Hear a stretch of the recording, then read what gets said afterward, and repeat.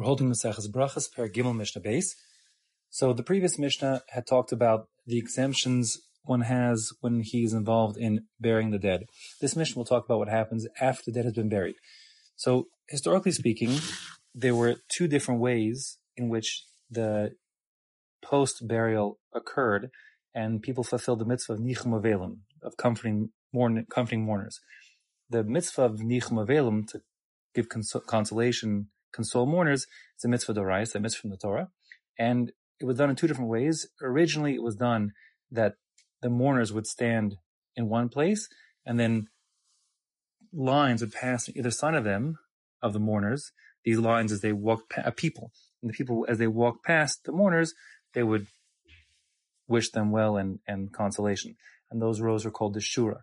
At a later time, the relationship of who stood still and who moved switched around, such that the mourners were the ones who would walk, and the ones giving them consolation would stand still, and the mourners would pass between two lines of fixed people, much like what is done today. So the Mishnah will discuss both possibilities. Mishnah starts in base. Kavru es hames. If one now has completed the burial of the dead, and now he's going to go stand at some distance away, participants in the Levi are going to go some distance away to walk in the Shura to console those who are mourning. So are they exempt from Kriya Shema? That will depend on whether or not they're able to say a significant part of the Shema before they get into the line where they'd be doing the consolations. That is to say, the walk back from the burial to the lines of consolation, while they're walking from burial to consolation lines, that's not a mitzvah. And if they can squeeze out their mitzvah Kriya Shema, that's great. It doesn't come into conflict with their next mitzvah of doing consolation, nichum avelim, consolation for the dead. For the mourners.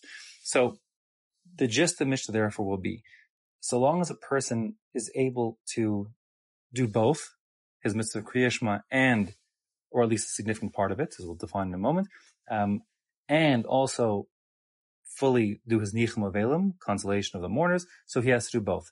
If, however, he's unable to do both because there's not enough time from returning from the gravesite until when he has to do his nichum avelim, so then while he's asik b'mitzvah, he's involved in one mitzvah of nichum avelim, he'll be pater min a mitzvah, he'll be exempt from the other mitzvahs of saying Kriya Shema, etc. And therefore the Mishnah says, kavru es hames, if they, the procession, have now buried the deceased, chazru, and now they're walking back to be the lines that will pass by the stationary mourners, im yicholin, if they are able, they have enough time, lahaschil, the ligmor, to start and to finish, ad shlo yagiu l'shura, before they reach the point, the lines, and where they'll be consoling the stationary mourners, yaschilu, they should start. Vim lav, if they don't have enough time, then lo yaschilu, they shouldn't even start. They're totally patur, they're exempt. Now, the question is exactly how much time, how much of the Kriya Shema do they have to say? So the Bartanura says, like the Rambam, Parsha Achas Shal Kriya Shema, the first Parsha, that would presumably mean the first of the three paragraphs of Kriya Shema. But if there's enough time to say the first paragraph of Kriya Shema between leaving the gravesite and reaching the mourners, then one should say that paragraph, and if not, not. The Gemara seems pretty clear that we're talking about the first pasuk, just Shema Yisrael Hashem Elokeinu Hashem Echad and Baruch Shem Kavod. That's what the amount of time we're requiring to say. And if a person can do that, then he should at least say that first pasuk and Baruch Shem Kavod, and then proceed on to the Shura, the lines of consolation. The Mishnah continues on to talk about now the other way in which in subsequent generations the consolation happened. Here you have the mourners moving, walking between two stationary lines of people.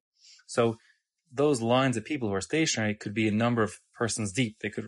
Rows on either side of where the mourners are passing could be, for argument's sake, 5 or 10 rows deep of people if there's a big funeral procession.